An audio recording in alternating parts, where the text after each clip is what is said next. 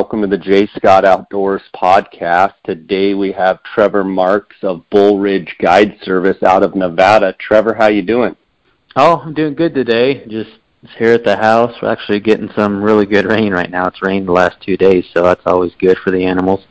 That's fantastic. I haven't had you on the podcast in a while.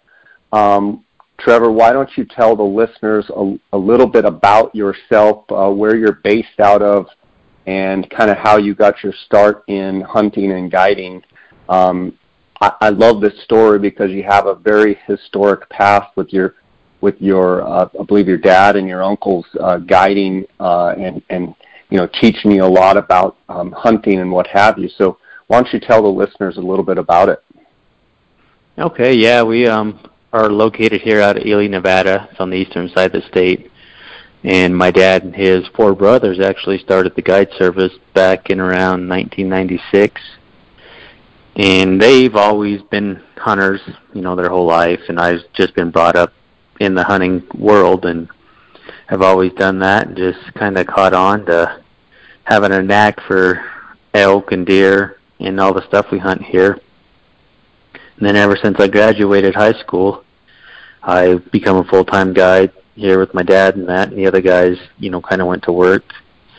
So I kind of took on the role of just being there every day, more of the technical stuff here later on. In the past 5-10 years, it's become a lot more technical with just like Instagram, Facebook, and a lot of marketing that way. And, they're a little bit old school and don't quite get the new technology and how to go on. So I kind of just have been pushing a lot of the marketing stuff through that. Yeah, you do a fantastic job. I love following you on Instagram. And for those listeners out there, make sure to check out Bull Ridge Guide Service, all one word. Got a big following, and you post a lot of great content. You guys, your dad and your uncles, were known for killing giant bulls and other giant animals.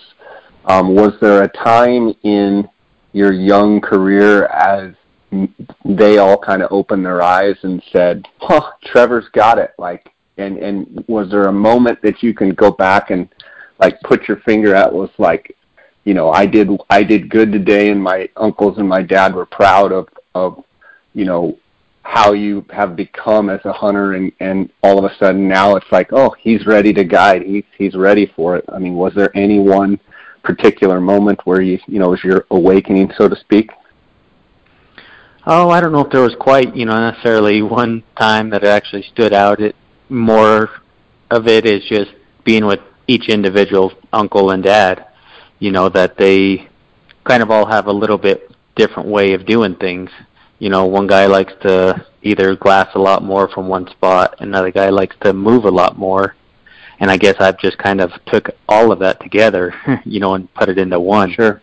So I kind of do a little bit of all of that, and I guess kind of the first things that stands out is, back, I think I was probably 16 or 17, and I had spotted this bull, and, I got a hold of my uncle, and obviously we didn't have, scope cams and phone scopes and that back then, so I didn't have really any footage. We did the old school, hold the old VHS camera on your shoulder up to the scope back then, but I didn't have one at the time. Anyway, I found this bull, and I told them, hey, it's a pretty big bull. I think you need to come look at it. And anyway, they come over there, and me and my uncle and them went up there, and we killed that bull, and it was like a 385, like a 6.7, had a big drop tine on him, which kind of, I don't know, boosted, my... Yeah. So in other words, you're standing with them, their confidence in you and your confidence in yourself to be able to say, yeah, I know what a big bull is, and I've got the confidence enough to say, hey, guys, come over here, stop what you're doing, I've got something good. There's always, I think, a time in every hunter and every guide's, career where all of a sudden their credibility stands on its own. And I know in my own, hunting history and what have you, it's always nice to have those moments when, what you're looking at, you make a judgment call, and the hunt gets pushed through and the animal gets harvested, and it is what you said it, say it is. That's always a fun feeling. In talking about that a little bit more, how important is it for you? I'm just trying to pass a little bit of insight to the listeners. How important is it to you to not only as yourself, but guys that you hunt with, be able to whatever you say it be? Meaning, it's a challenge sometimes when you're hunting with people that constantly say something's bigger than it is. You leave your knob, you hike down an hour, crawl up over to another knob, get up there, and it's a smaller animal. How important do you think it is to surround yourself with people that call it what it is? Oh, like you said, I mean, that's huge, especially if you're sitting on a animal that you are very confident that it's, that type of range or size of range that you would want to shoot, and then someone says, hey, I got one that's bigger. So you really definitely need to be with a trustworthy guy or that knows to be right, hey, we're going to pull off this animal because I know he's telling me this one is bigger, and I, trust him, and we know. Versus right. If you go the other way and you go over there and it's something smaller and you'd left a bigger bull, now that, the client may be thinking, well, do these guys, might question us.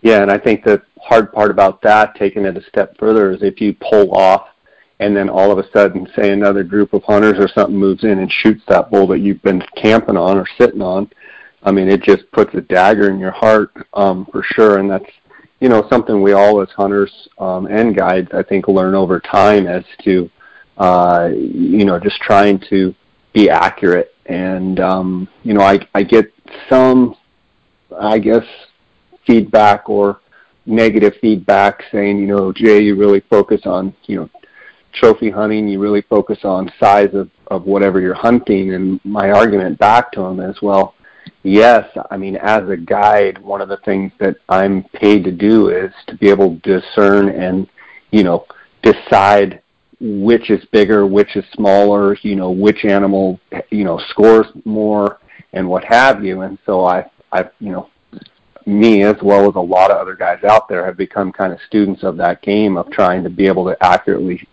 trophy judge and score animals. I think one of the challenges, and I'll get your take on this, is, you mentioned social media, you mentioned like your dad and uncles and what have you, not into the technology as much as you are.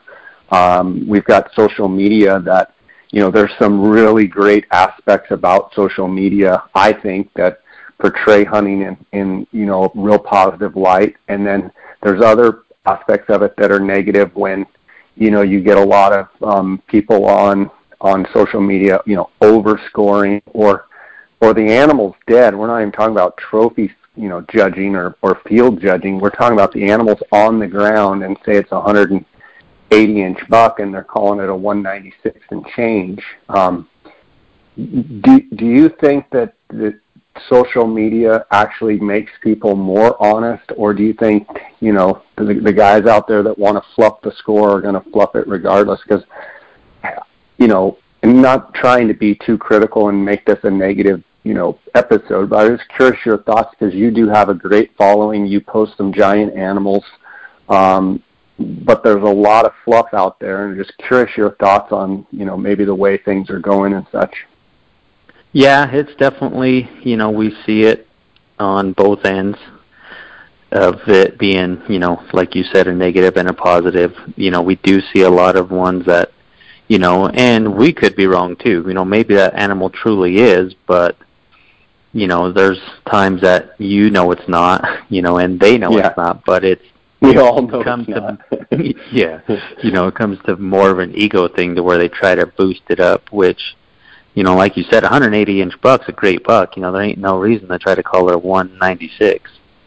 Yeah. It is what it is. And with that, they just, like I said, it's kind of, to me, it's more trying to boost their ego, and then where you get to where you said people talking negative about the trophy hunting type versus just, going and harvesting. But like you said, that's our job. That's what they pay us to do. And quite frankly, these people that are non-residents that are paying here in Nevada $1,200 for a tag, of course they're going to want the best animal they can. They've taken, 10 plus years to draw this tag.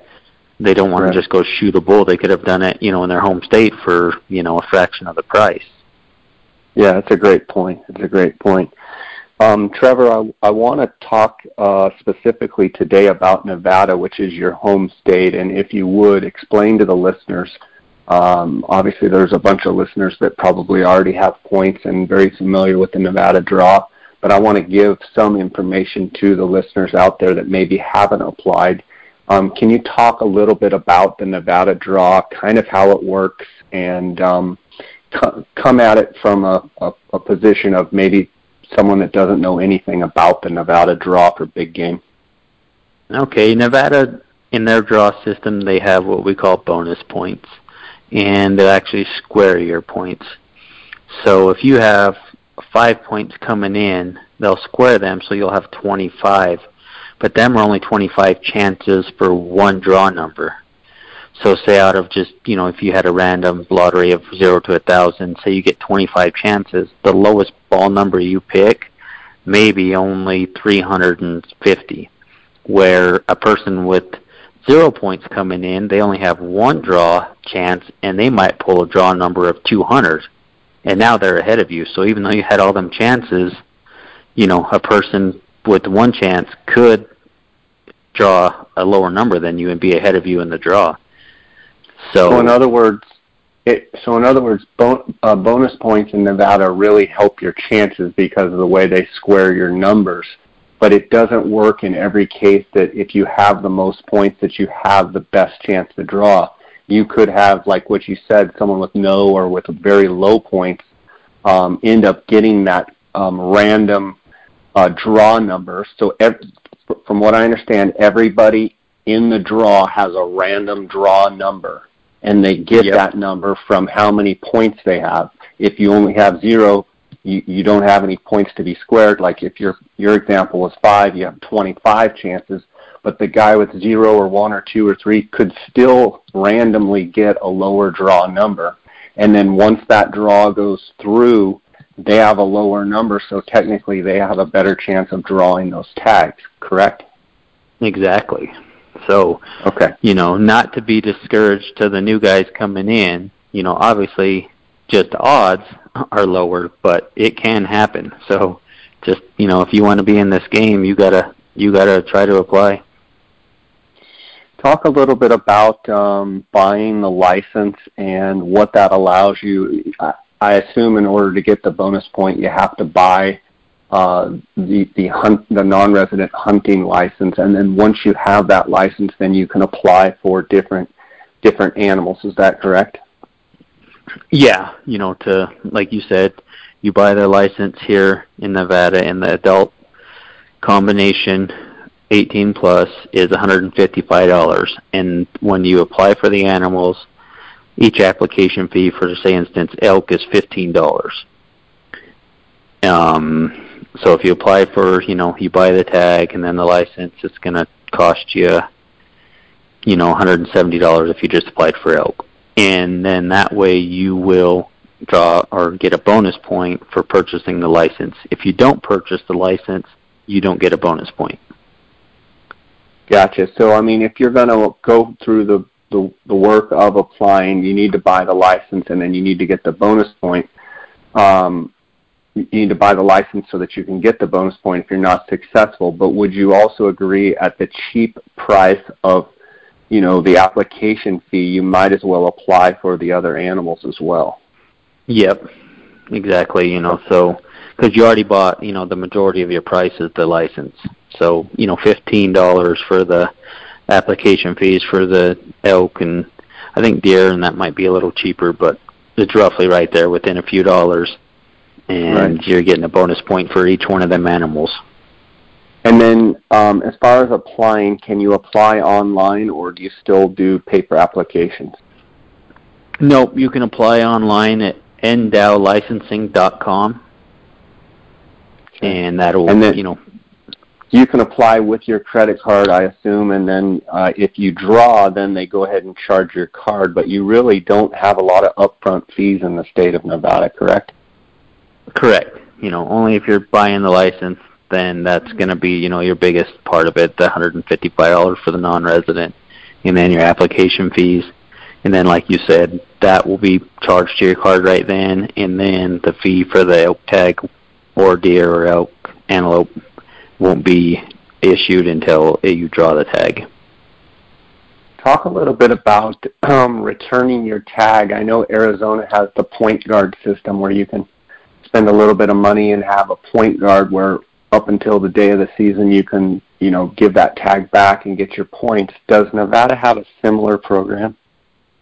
Yes, there's nothing you have to buy as of yet. You can just within a week of the season starting, return your tag and receive your points back.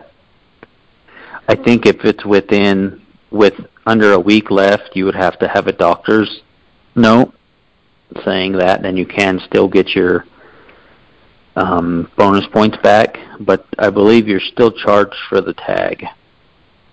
Okay. What about, I understand Nevada also has like Silver State tags and Dream tags. What's that all about? The Dream tags are essentially a PIW tag, and our PIW tags here and the Dream tag is if you draw, say, the Dream elk tag, you can hunt any weapon for that season in any open unit in the state. So you can go hunt archery here in the units 111 through 115. If you don't kill in the archery hunt, you can go hunt muzzleloader season when it starts, say in 231. And if not successful, come back for the rifle hunts in any open unit in the state. And is that separate? How do people go about applying for that? Is that through this general draw? Yeah, when you go to that ndllicensing.com, when you apply for the tags, it'll have a list of there, usually at Dream tags for the animals.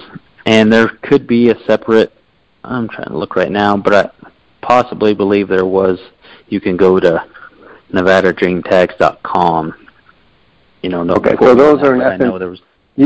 You can apply for both, and you can apply for elk tags and deer tags and sheep tags through the general draw, but you can also apply for these other Dream tags and what have you. And you can do both, correct? Correct. And also there's the Silver State tag, which that is a $25 buy-in for elk, deer, and the sheep. And that one is basically a governor's tag. You can hunt with any legal weapon starting from August 1st to the end of the year. And is that also, no preference points? It's just a random draw. They only draw a few tags, but if you're not in, you can't win. The only way to get in that is just pay your $25 and apply for that species. Yep. And the Dream tags are $5 a ticket with unlimited amount of tickets you could buy. Okay. And just to be clear, the Silver State tag is more like a governor's tag where it's unit-wide, or not unit-wide, but statewide. The Dream tags are specific for those units. Is that a good way to say it? Yeah. You have to hunt that open unit with the proper weapon with the Dream tag. So I would assume the Dream tags are probably easier to draw on an overall spectrum, because I would assume people would, put in for those. They're all hard to draw, but when you're looking at the odds, the Silver State tags, a Silver State elk tag or deer tag or what have you is for the whole state. So that's going to be a much sought after tag than a specific unit and specific weapon type, right? Yes and no, because you only have one buy-in for the Gotcha. Silver State elk, as to where you can buy, say, 10,000 Dream tickets for the elk if you wanted. Gotcha. Okay. Makes sense. So you could load one unit weapon type on the Dream tag, whereas Silver State you just buy one ticket. Yep. And it actually was nvdreamtag.org to purchase the Dream tags. Okay, sounds good. And in order to do that, do you have to have a Nevada license in order to buy those Dream tags? Yes. Okay. and talk a little bit about private versus public in Nevada. From what I understand, there's a ton of public land. Do you know the percentage or the rough percentage? And talk a little bit about, is it primarily forest, BLM, state? Like, what are the components there? It is very public here. I would probably say only 15% or so would be private, and a majority of that private is really not hunting grounds per se. Is there'd be maybe a few animals down in the fields in the private, like real early in the morning, but they're coming off, going on to BLM and Forest Service, as daylight comes. Sure. Let's talk a little bit about Nevada elk. And Nevada elk is something that I would say your dad and uncles, were known for even before, say, you were on the scene, doing a lot of the marketing, what have you. Growing up in that environment where it seemed like the Marx Brothers, it seemed like, your relatives were always associated with a 400-inch bull. Talk a little bit about that growing up and that mentality of you guys constantly seem to be, surrounding yourselves around big bulls and the love for that. Talk a little bit about that history. Okay, and that kind of come with, back in the 80s, they were trappers. So mainly out trapping bobcats. They had, been seeing elk and deer, and then that just translated to when they started shedding. So then picked up a lot of, big sheds and then following them throughout the year. And then that correlated to the people with the numbers of the tags being drawn back then were very low. And people always, here in Reno and that was saying, hey, if you draw one of them milk tags, you need to contact the Marx Brothers. Them guys follow them around year round, pick up their sheds, got names for them. We were naming them back in the 80s. And back then people were trying to say, oh, you can't tell that bull from that bull, but once you follow them enough and pick up their sheds, you can tell which bull was which. For sure, and as a young kid growing up and charging around out in the woods with your dad and uncles, did you really get into shed hunting as well? Yeah, I definitely did, and back then there was just a handful of people here in town that did it, so you could go and pretty much match up an animal. As nowadays, if you got one side, more than likely, and you can't find the other side, it's picked up by somebody with just the sheer amount of people that do it nowadays. Talk a little bit about Nevada elk from what you've seen, growing up and the condition that the herd is in now as far as trophy quality. Is it every bit as good as it was? Is it in a lull, or is it, right even par with the way it's always been, or where are we at in that kind of time frame? Okay, it's actually really good right now. Last year was probably one of the best elk years Nevada's seen in quite a while. We personally killed 4 400-inch gross bulls in here in Nevada, and I know there was a few others that got killed, so I'd say together there was probably, 8 or so that grossed over 4. And back in the late 80s, early 90s, our state records were under 400. And once we broke that 400 there for a few years, they were killing some real big ones. And then about 2007, 2008, 2009, 2010, it took a decent slump. There really wasn't any 400 bulls killed, and them bulls taking buckles for the biggest elk in the state was the 380 to 390 mark. What do you it's think starting to bounce back up. But back then, we had our units all as one. The 111 through 115 and 221 through 223 was all one hunt. They split them now into 221, 223, and 111 through 115. And back then, there was getting to be about 350 tags in that hunt. So a majority of the tag holders were hunting, one unit, and putting a pretty good herd on the older age class. In other words, they had all of those units to hunt, and they were specifically hunting kind of in the best areas. Whereas when you spread out the hunters and spread them out in each unit, you think the quality gets better? I just think there was not as many older bulls getting killed out of there. So, essentially them ones, or broken bulls that got to grow up, the next year or two and put on them extra inches. And we did get them to cut the tags down a little bit through our local game board here, and trying to keep them down to keep our quality up.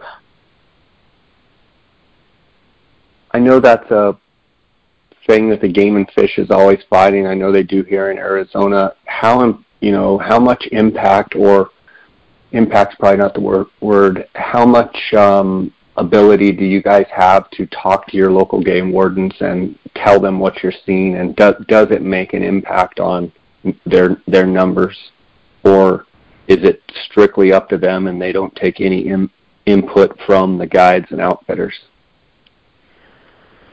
We have a new biologist now, and he's definitely more open to the public suggestion.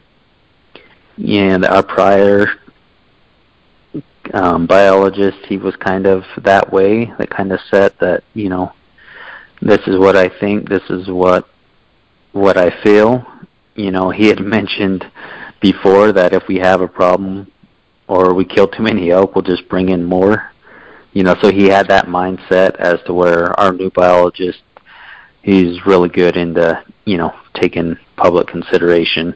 And or when we're going into the hunts or the draws, he's willing to say, hey, well, we want to take 10 of them out of this muzzleloader hunt and put 5 in the archery and 5 in the rifle.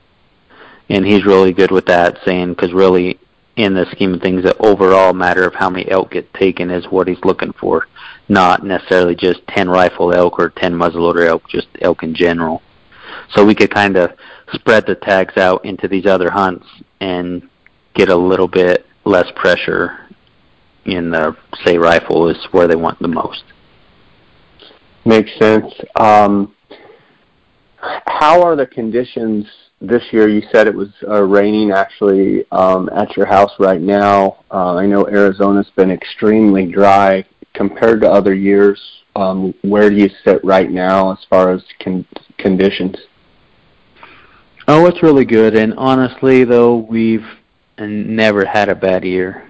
I mean, Nevada's always in a drought, but the elk, they've been at it for hundreds of years. They know how to make it through, whether it's dry or, not.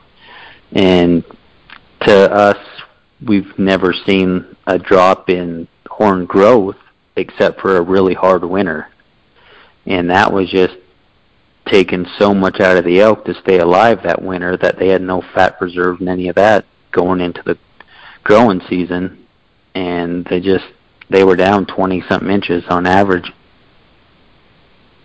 Okay, so as far as antler growth, you're saying Nevada's such an arid state that it harsh winters really have more of an effect than arid. They're used to arid conditions, so they just make do, and the antlers seem to be, they don't fluctuate as much as, say, Arizona, has great years and then off years. Nevada's more even keel. Yeah. And, like you said that with Arizona, and we're more of a firm believer it's more genetics than conditions.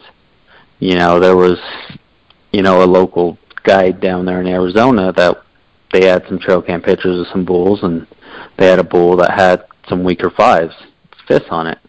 And he was saying how, it's, a drier years in a drought, less horn growth in the back end. And I told him, okay. I said, well, what about 2 pictures ago on that same camera when that bull's got 15-inch fists and this one's only got 5? And then not much to say about that, but like I said, to me, it's more genetics than, dry or not. I think it's going to affect the bull overall than just one part of his, antlers. I got you, rather than one point. Yeah. You mentioned that you guys harvested 4 bulls last year that went over 400 inches. talk a little bit about those bulls, about them individually, and about those hunts, and kind of how each hunt went down, and maybe talk a little bit about the history with bulls, or were some of them ones that you had seen before and tracked for years? Were any of them just random bulls that just showed up? Talk a little bit about that.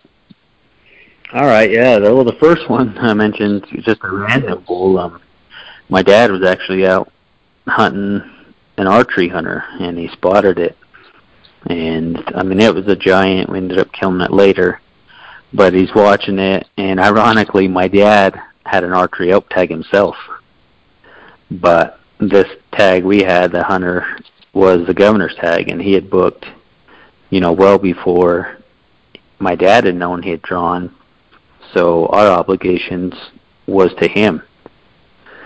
So my dad found that bull in the velvet. We got some decent video, and we knew it was big, and several of our guys were saying that that's the one we need to kill.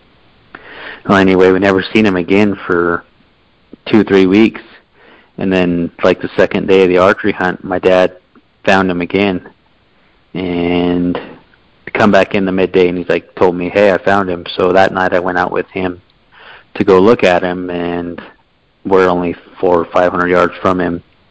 We're looking at him, and yeah, he's a giant. He's an 8x9, and I'm adding up numbers, and we're coming up well over 400, and we're like, yeah, that's him. And I actually had phone service there, and I was calling Brock. He had the governor's tag, and I said, hey, you need to get up here now.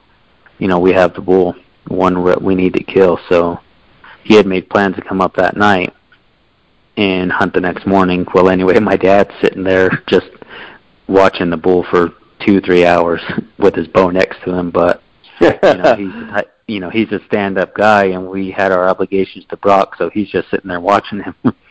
You know how hard that is, a 435-inch bull. Oh, my goodness. And just have to watch it, yeah. So how did it play out? Were you able to get on it the next day and get it killed? Yeah, actually, the next morning, we got up there, and we're looking at the hillside that bull was on, and he's not there. And we're thinking, shoot, did he take off? Because any minute now, or any day now, he's taking off the rut. He was still kind of in a summer range. He moved down about a mile, but we've had bulls that go from that area and go 25 miles to the east. We've had them go, 5 to 15 miles to the south of there, so we really don't have an idea where he's going to end up. So we're knowing we need to get this done. So anyway, he had moved over the mountain about a mile to the south.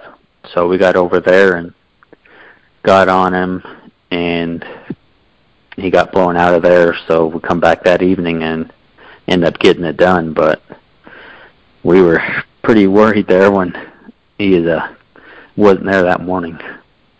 It looks like, I'm looking at the picture on Instagram, it looks like a 9 on one side and I think 8 on the other, and on his left between his 4th and 5th, the webbing, he's got an extra point kind of kicking out. Super heavy there between that 4th and 5th point. Really cool bull. It looks like he's got a little devil's point coming off of what would that be, his left eye guard.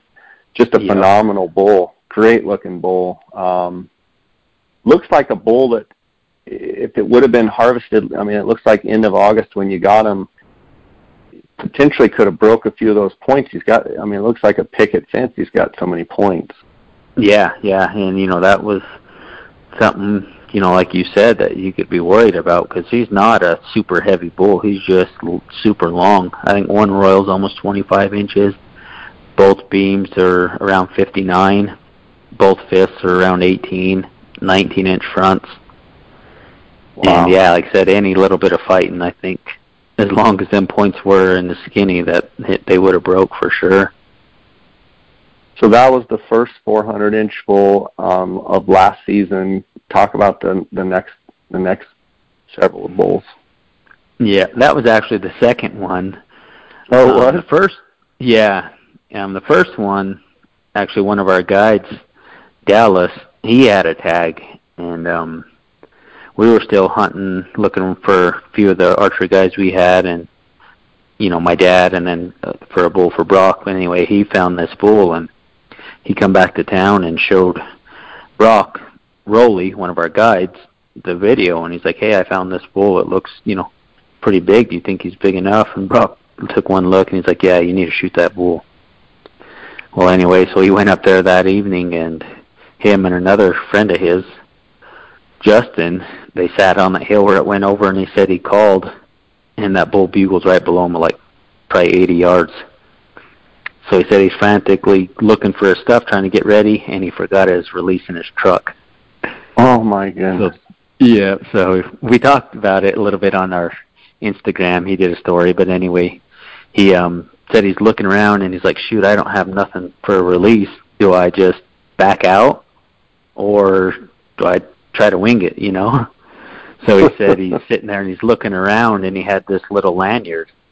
So he said he wrapped it around his wrist and strung it through the D-loop and was holding the other end with his finger. So he said they called. Yeah, he said he called, and that bull come up to about 25 yards, and he drew back, and he said he was thinking, you're dead. And he shot, and it hit like 1.5 feet low. And he said that bull just turned and looked around and then started feeding again. So he said he knocked another arrow. Yeah, so he said he knocked another arrow, pulled back, same thing, hit low again. But it was such a steep downhill when that arrow was going underneath him, it wasn't making any sound. It wasn't hitting nothing. It was skipping, shoot 100 and something yards down the hill.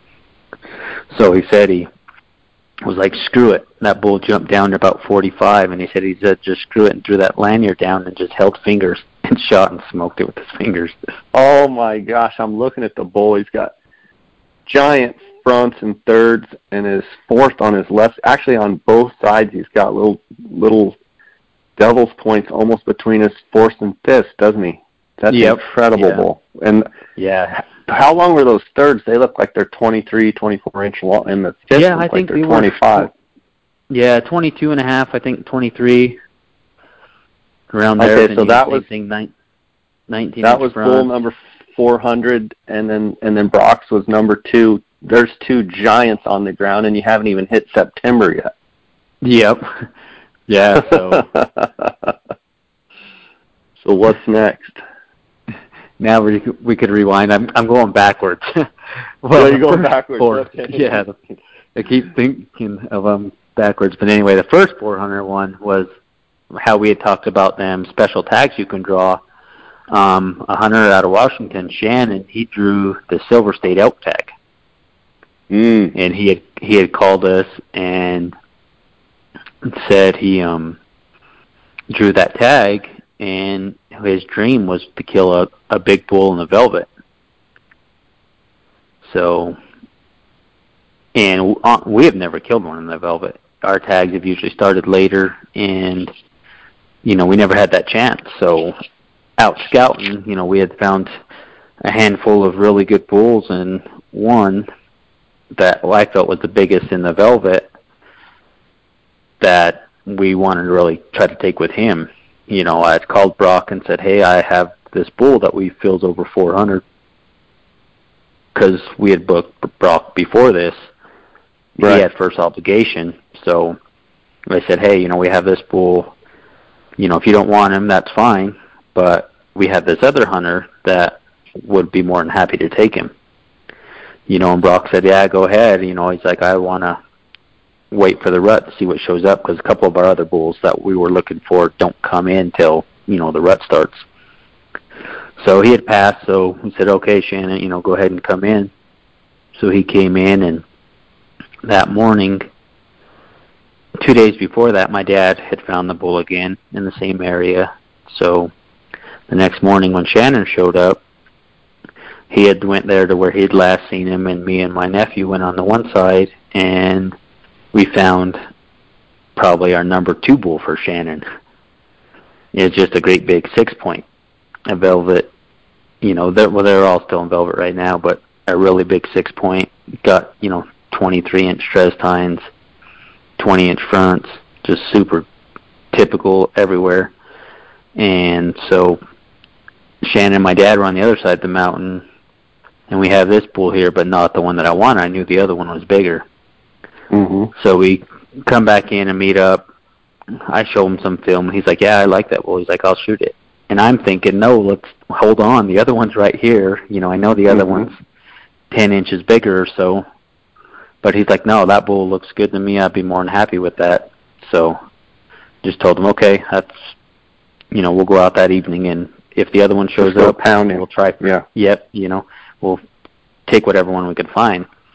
Well, anyway, we get out there that evening, and we're sitting across from where that bull was, and I had to walk down the road a ways to look back in there because they were only about 600 yards off the road right there.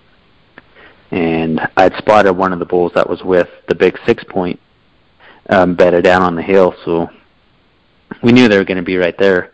Anyway, I'm looking back behind that bull, about a mile back behind there, and I see the one we want. So I'm like, all right. Now you got both of them in your view? Yeah. But I'm like, I know the other one's, the bigger one, so I'm like, we're going for it. So I run back up the road to them guys. I'm like, get your stuff. We got to go. The better one, we named him Mert. He was back behind him. So we got up there and got it done. And that was one of the very few bulls that actually grew on me when I got up to him after we got him down, and I was just blown away at how big he was. His body looks huge. Was his body big? Yeah, he was, just big everywhere, but honestly, he wasn't a super old bull. I bet he was only 7, 8. Just in great shape. Yeah, because in 2014, I had some trail cam pics of him, and he was probably only about a 340 bull then. Really? So I figured he went from like 340, 345 to probably, I didn't see him in 2015, so we're thinking, 360s, 370, and then 2016, he was actually probably about 385, 390. And we seen him one day in the rifle hunt, just running through the ridges. I don't know, somebody bumped him, but we seen him running, and he went to draw. And we thought, all right, he bedded in that draw. And we hiked up over there and waited all day and never seen him again. So it was pretty lucky that we got him when we did. Anyway, we got up there. Green scored him, had about 417 up on the hill. And then when it got all said and done, there was a little bit of stuff going on anyway, so it took 7 months to get him scored. So after the 7-month drying period in the velvet, he ended up at about 409 gross and about 399 and 4/8 net. He's a beautiful bull. Looks like he's a wide bull. Yeah. He flares. He's one of those bulls that he just keeps getting wider and wider, and he's wider out at the tips than he is anywhere else. It looks like just a beautiful bull. So now you've got 3 bulls. So you're 3 bulls into the 400s, and you haven't even hit September yet. Now what happens? Yeah. Now we're out, looking around, and my dad still has his tag. One of our other good buddies that hunts with us has got a tag. We got one of our other guys, Jake, that's got a landowner tag. Brock and I were hunting a guy, Mel, in unit 221, 223. Brock ended up killing him a good 352 bull. So he's done. And then we're still looking around for them guys, and we're going out looking for these bulls that we had hoped to show up in the rut. Anyway, we found one that we were looking for, and he shortened up a little bit on his right side. His fist shortened up, but this bull, Brock and Rance named him Bert, and Brock actually hunted him in 2015 with his personal archery tag, and never did get a really good chance at him. And so it passed. He made it through and actually found his set of sheds that winter. He broke up a little, but intact. He was about 418. Wow. Yeah, just a phenomenal bull, just super heavy. I mean, I think my set, his front circumference is, I think one's over 11, the other one's over 10. Wow. Yeah, so he is one we'd hope for. He come around. He shortened up a little bit on some points, but the year before, he dropped 20 inches, 25 inches for no reason. Why? we're not sure. You know, he never got hit. He was in the same place some other bulls were, and they grew. You know, so we can't say that he had bad this or that. You know, just one of them things. So he ended up dropping 25 inches. So this year we were kind of unsure what he was going to do. You know, but he come back. He shortened up a bunch on 1/5, but he ended up putting on a split brow. So that gave him, you know, some more inches. Anyway, we got him there. My dad's back spotting, and Nick and Brock are up with me. We're up on the hill, and Brock and Nick were going to take off walking. Anyway, we heard a bull bugle and looked up, and anyway, it was him. And this is the first really good look we've had at him. He's only about 400 yards up across there. And we could see that fit had shortened up to only about 5 inches, but he put on that split brow, and then we know he's super heavy. So we're like, yeah, that thing's still a shooter. You know, we got to shoot him. He's got to be, you know, right there still at 400. So Brock and Nick took off over there, and he got up on him and got one shot at him and missed. And he just wasn't sure. He just said it all kind of happened so fast. I stayed across the hill spotting, and I could see them, and I could see them standing there, but I'm thinking, why aren't you doing anything? But they said they were just waiting for the cows to, you know, finally take their eyes off him. So he shot, and he took off running, and I'm trying to look at the body to see if he's hit. And then Brock Cow calls, and he stops, and he shoots again and misses again. And we're thinking, oh, shoot, it's done now. You know, they all take off, and the cows keep going. And anyway, Brock Cow called one more time, and that bull stopped. And now that bull turned and started coming back to him again. No way. Yeah, so he gets a couple shots at him. He takes off, and now he's coming back to him. And anyway, he starts coming back to him, and it just worked out perfect. There was a big draw there. They dropped down, and that bull come right up to about, I think he said around 70 yards, and Nick pounded him, heart shot him. He went 50 yards and tipped over. Wow, that's incredible. So yeah, talk about luck in the archery hunt. You know, Dallas to get that many shots, and then Nick's turn. So anyway, we get it down. Yeah, we get it down and go check him out. And yeah, he's everything what we thought. You know, still just a super old bull. He's probably, I bet you, a 14-year-old bull. And he ended up officially, I think, 403 gross and about 388 net, somewhere right in there, 386. So now we got them 400s done, and we still got my dad and Jake with the archery tags. So we're out looking for them, and I'm looking at a spot, and anyway, I find this bull, and I'm looking at him, and I'm probably 2.5 miles away, and I'm thinking something looks funny about him. Well, what looked funny because his fronts are 22.5 inches. You know, all three of them. And then he's got an extra bez, too, that is 23.5 inches.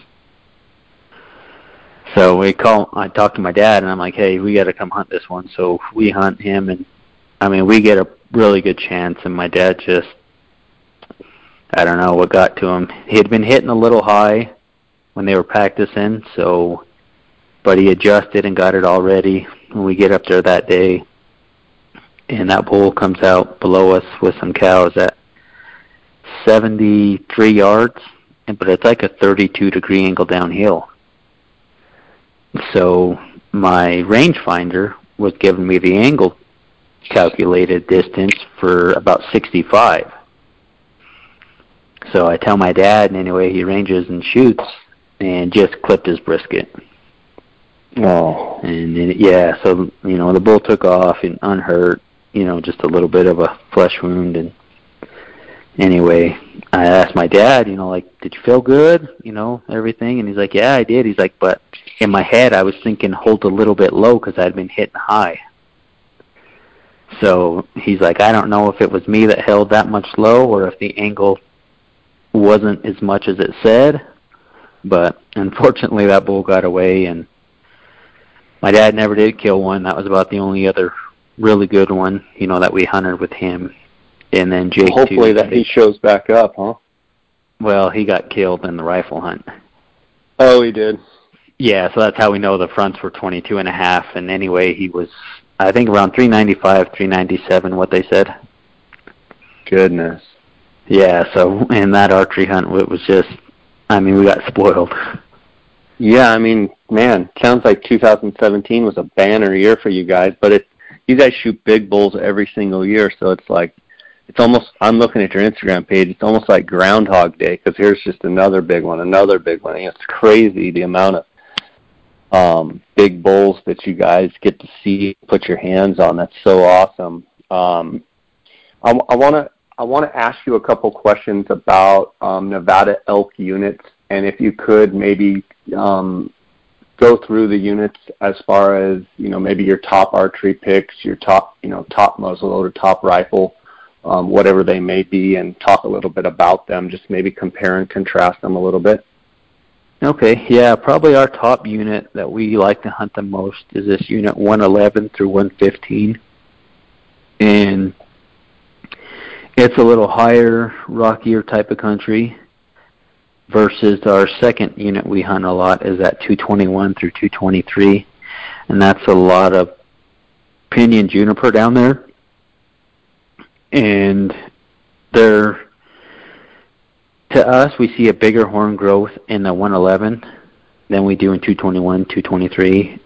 And what we think with that is in the unit 111 to 115, that's a lot rockier. So we're thinking the minerals that they're getting off of them rocks are helping them put on a few more inches.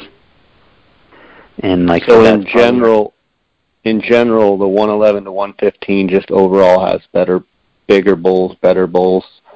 And you're thinking it's from the minerals, from the soil? Yeah, because they're pretty much the same, because we'll have bulls that'll cross and go back and forth, but we definitely usually see a bigger jump. We can see bulls in that side jump anywhere from 15 to 40 inches. At the extreme, we've had a few that put on 40 inches in 1 year. And usually in the 221, 223 units down there, they seem to be more around, if we got about a 20-inch growth year, that's really good. And that's just our thinking, is that they've got a lot more minerals with the rocks up there than they do down south. That's just kind of my personal opinion on it, Okay, so those are your two top picks.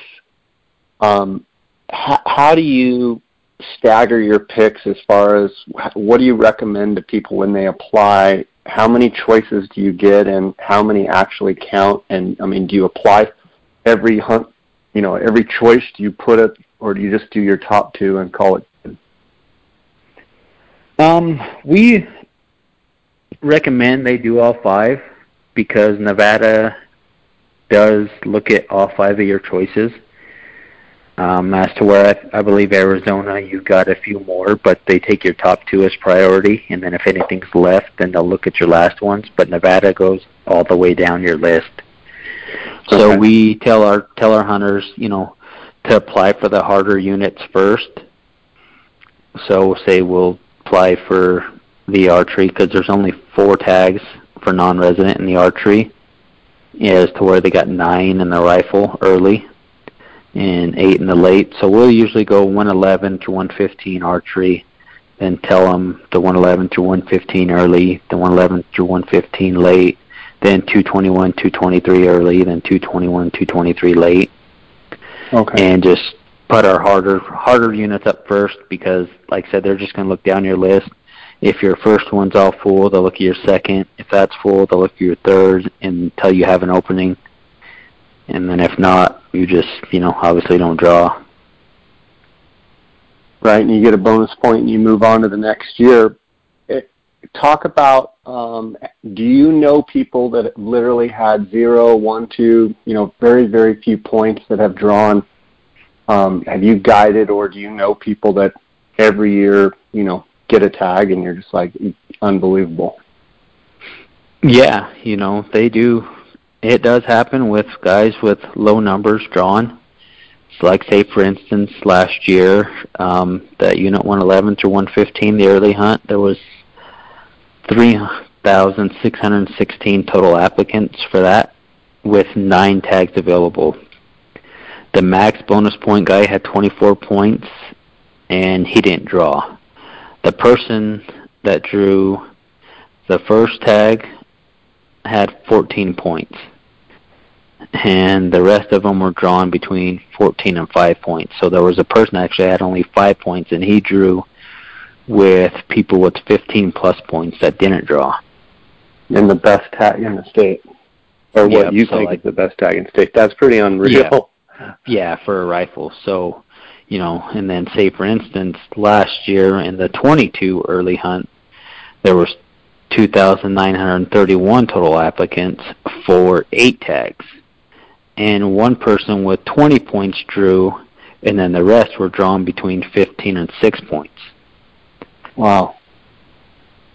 So, like we were talking, with it being such a random draw, it can happen to anyone. The bonus points obviously help logistically, but just with being random, it could be anybody. Yeah. Well, I want to transition. We've talked about elk, and we could talk for hours about elk, but I want to talk a little bit about mule deer and sheep as well. Before I do that, I want to take a second here and thank the sponsors of the podcast. I want to thank GoHunt.com Insider for their title sponsorship. And I want to encourage you guys, if you're not already a GoHunt Insider member, you can do so by going to GoHunt.com/insider. Click on the blue Join Now button. Use the J. Scott promo code. If you use the promo code, you're going to get a $50 GoHunt Gear Shop gift card. You're going to be able to use that immediately to buy something in the gear shop. That is, in my mind, the best resource out there for the Western hunters when studying draw odds and statistics and what units to put in for. I want to thank them for their sponsorship. I also want to thank KUIU Ultralight Hunting, which, Trevor, I noticed that you wear almost exclusively KUIU, and I want to thank KUIU Ultralight Hunting for their sponsorship of this podcast, and have you guys, if you're not familiar with KUIU, go to KUIU.com and check out all their great gear on the website. Also, Phonescope.com, use the JScott16 promo code. You're going to get a 10% discount there at Phonescope. And the Outdoorsman's, the Optics Authority. Cody Nelson and his crew there at the shop at the Outdoorsman's in Arizona. If you use the JScott promo code, you're going to get a 10% discount. And Cody and his crew do a great job selling optics and other hunting gear. Trevor, let's go into mule deer, which, as fanatical as you guys are about elk, you're also, when it comes to deer season, you guys also, stack up some big bucks. First question I would ask you is, if you were forced to choose one, elk or mule deer, and you were forced to pick one, which one would you pick as far as if you only had one to hunt? Okay, elk. But with that being said, you're also a mule deer nut. Talk a little bit about the units that you guys like for mule deer as well. We like these units here around Ely. A little bit further south, California, and that's really good too. But we spend the majority of our time in these units, 131 through 134, 221 through 223, 111 through 113. 114, 115, and like I said, we touch on a little bit of that 231, 241 through 245. Talk about the timing of your season as far as, is there any changes to any hunt dates on any specific hunts this year that, make you go, ooh, that's going to be good, or ooh, that's going to be tougher? Oh, for the deer, last year they opened up a new hunt in that 115 exclusively. It was a December hunt with a rifle. And they mainly did that because that top part of that is actually a national park. And they wanted to get a little bit more deer in the hunting grounds, I guess, that late, trying to get some weather to come in. And it was really sought after with a lot of the locals. I thought it was going to be really great, just the times, and we had a few really good bucks in mind, but we just never really got any weather. And really didn't see nothing great. So that one kind of let us down a little bit. Yeah, but other than that, the dates, they did add a few more dates on the 221, 223 late. It used to end the 6th. It ended the 8th. And that actually helped out. We, Brock and his dad Richard, a couple of our guides, he had a PIW deer tag, and they actually had a really good buck, 200-inch buck they found right there towards the end, and just when they went up, it was moving and just never got it. So them 2 extra days, I think helped that unit a little bit. Okay. I noticed on your Instagram page, you're in pictures with, big velvet bucks, and you're in pictures with hardhorn bucks. Archery hunting obviously is tough, but I mean, would you, the hardhorn seasons, are those, the ones that you focus on the most because you're pretty busy with elk? Or talk a little bit about that. Yeah, for us guiding deer hunters, we focus a lot on the rifle hunts. The archery hunt, we're hunters ourselves first, and that's about the time we take for us personally. I've been pretty fortunate and killed 2 200-inch bucks the last 2 years in the archery hunt, and we feel like the archery hunt's probably your best chance to see a really big deer. But hunting with a bow, that's going to make it that much harder, though. So with the rifle, you find one, you're probably going to kill it, more often than not. With the bow, you're probably going to find one, but probably going to chase them around a few times before you actually get it done, if you get it done. Yeah, I'm looking here at this picture of says 2016 archery buck. That thing's a wild-looking buck. Looks like a crown point off his G3 on the left side, and then it's hard to tell with this picture. He's got all kinds of stuff going on his right side. Yeah, couple. So that was he split up there. So that was your 2016 buck, and then you also shot a 200 in 17 with your bow. Yep. Yeah, and actually the 16 buck, I knew he was there. We seen him the year before in the velvet, and then my mom's brother actually missed him in the rifle hunt. We were up there looking for elk muzzleloader, and he had a late tag, and I had spotted him with some doe, so I told him about it, and he went up there and actually got a shot, but he missed, so it worked out for me to be able to go back the next year and get it done. You can't tell me the second that you got that buck on the ground, you didn't send him a picture and go, "Here's your buck." Yeah, tell him thanks for missing. That's pretty cool. You're also a sheep nut as well. How much time do you get to focus on sheep, or is it just when guys draw tags, or are you specifically always, up for guiding desert and rocky sheep hunts? This year we're actually excited that they extended the sheep hunts till January 1st. They used to end December 20th. So it's given us, roughly 10, 11 days extra now. Our problem with not hunting the sheep as much as we'd like is our elk hunts run right through them. The sheep hunts usually start November 20th till they used to be December 20th, and the elk hunts are November 6th till the 20th, and then November 21st till November 4th, or December 4th was the late hunts. So we had a big portion of that taken out where we were here hunting elk when we would like to be hunting sheep. So in other words, by extending those dates back, you feel like you can still do all your elk and deer hunts, but then have a bunch of time in the latter part of December to really focus in on your sheep, and it gives you a bigger window to hunt them. Yeah, for sure. And it's hard, and we understand most hunters. You feel like you want to be there the first day of the hunt. Of course, but like even with the elk, we try not to have guys discouraged if you're coming in the second week or even the late hunt, because we kill solid bulls throughout. The biggest bull we killed in 2016, that guy was actually booked for just the last 6 days of that hunt.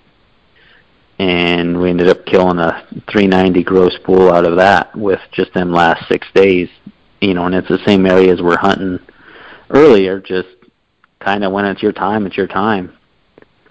Well, and so don't you think, too, I mean, you got guys in the field and people out looking, and sometimes, there's times when you're like, dang it, I wish we had hunters for the last part of the season because stuff's starting to show up, and it's, I've been in that situation where, you're wishing, man, I wish I had a hunter for this later part, because now I'm basically twiddling my thumbs watching this big animal, and I wish I had a hunter.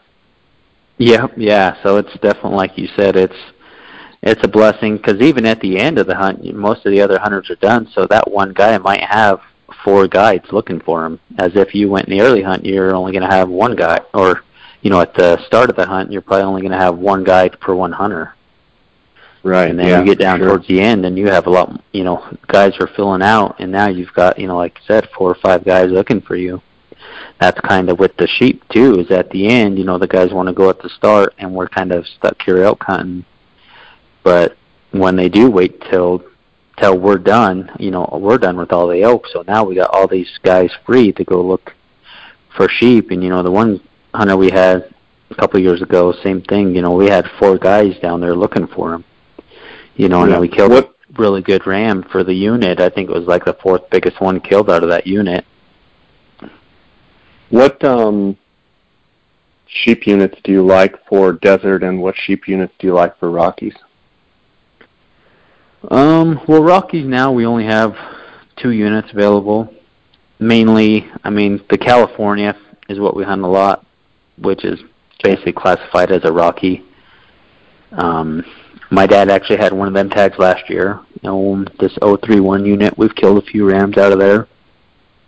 And he actually killed a 165-inch California bighorn out of there last year. Wow. Yeah, so he was pretty lucky to draw that California tag and then the archery elk tag too. And he had a good year, didn't he? Yeah, and with that too, same thing. That hunt starts September 1st, and we were here elk hunting.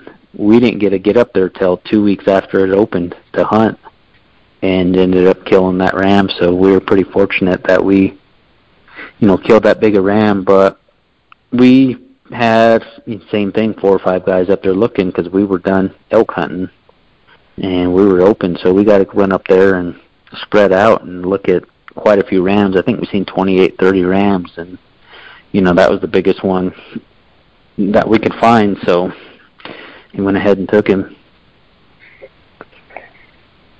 But that was the 031 unit for California, and for non-resident California, there's just 4 units available, and they're all pretty even across the board. You possibly get a 160 ram out of any of them units. And then what about desert? What's your favorite for desert? Oh, probably the best unit around for the desert for a non-resident, is anywhere from that 263, the McCulloughs, to the 268, the Muddies. But in any one of these units, you can kill, a 170 desert, which is a monster. And Nevada is probably one of the best states for giving out non-resident sheep tags. Last year, I think they gave around 33 non-resident sheep tags. Yeah, as far as numbers and quality, Nevada is definitely an awesome unit to put in for. And wouldn't you agree? If you're applying for elk and deer, you might as well apply for sheep as well. You've already bought the license. So for those guys out there that don't apply, you've got to apply for it, right? The application fee's next to nothing, and the cost of entry is not high at all. Yeah, exactly. And, to get one of these coveted sheep tags, and like I said, in pretty much any of them units that they're given now, you can kill a really good desert. For, like you had said, you're in for all these other animals anyway, the elk and the deer, you might as well be in for, like you said, for a minimal price of $15 for the sheep. Yeah. Well, we've covered a lot of ground. We could also talk about hounds, but that'd be a whole nother hour-long conversation. I know you like chasing lions, and I want to encourage the listeners to check you out on Instagram, Bull Ridge Guide Service, as well as your website, bull-ridge.com. Trevor, I want to thank you for coming on and sharing your time with us. Do you have any final thoughts or conclusions? No, not too much. Just thank you, too, for the opportunity. I love listening to the podcast. They're very informational. And if the guys have any questions or anything they'd like answered, they could just either email you or me or contact us on our Facebook or Instagram pages. And, I'm more than willing to try to help where I can and give out my info or insight on hunting. It's just, one of them things that people that want to get into it, that aren't into it, is spending time in the field. Just learn it. Learn what they do, learn the areas they're at, and keep at it, and they'll be successful as well. Well, and we've got Nevada has an application deadline of April 16th, and this podcast is going to air with plenty of time for guys to contact you if they need help applying and want to know more about your guide service. I will link up your Instagram page and your website in the show notes of this podcast as well. And you feel free to send Trevor a direct message through Instagram or through his website. Trevor, thanks so much for coming on. Congratulations on all the success that you guys had last season. Can't wait to see all the giants that you guys knocked down this year. And thanks for sharing with us. And it's been a while since I've had you on, and I'm thankful I had you on again. And I always get lots of good feedback from when you're on, so I appreciate that. All right, thank you, and we appreciate it. And good luck this year to you as well, Jay. All right, buddy. God bless. Take care. All right, take care. Bye. Bye.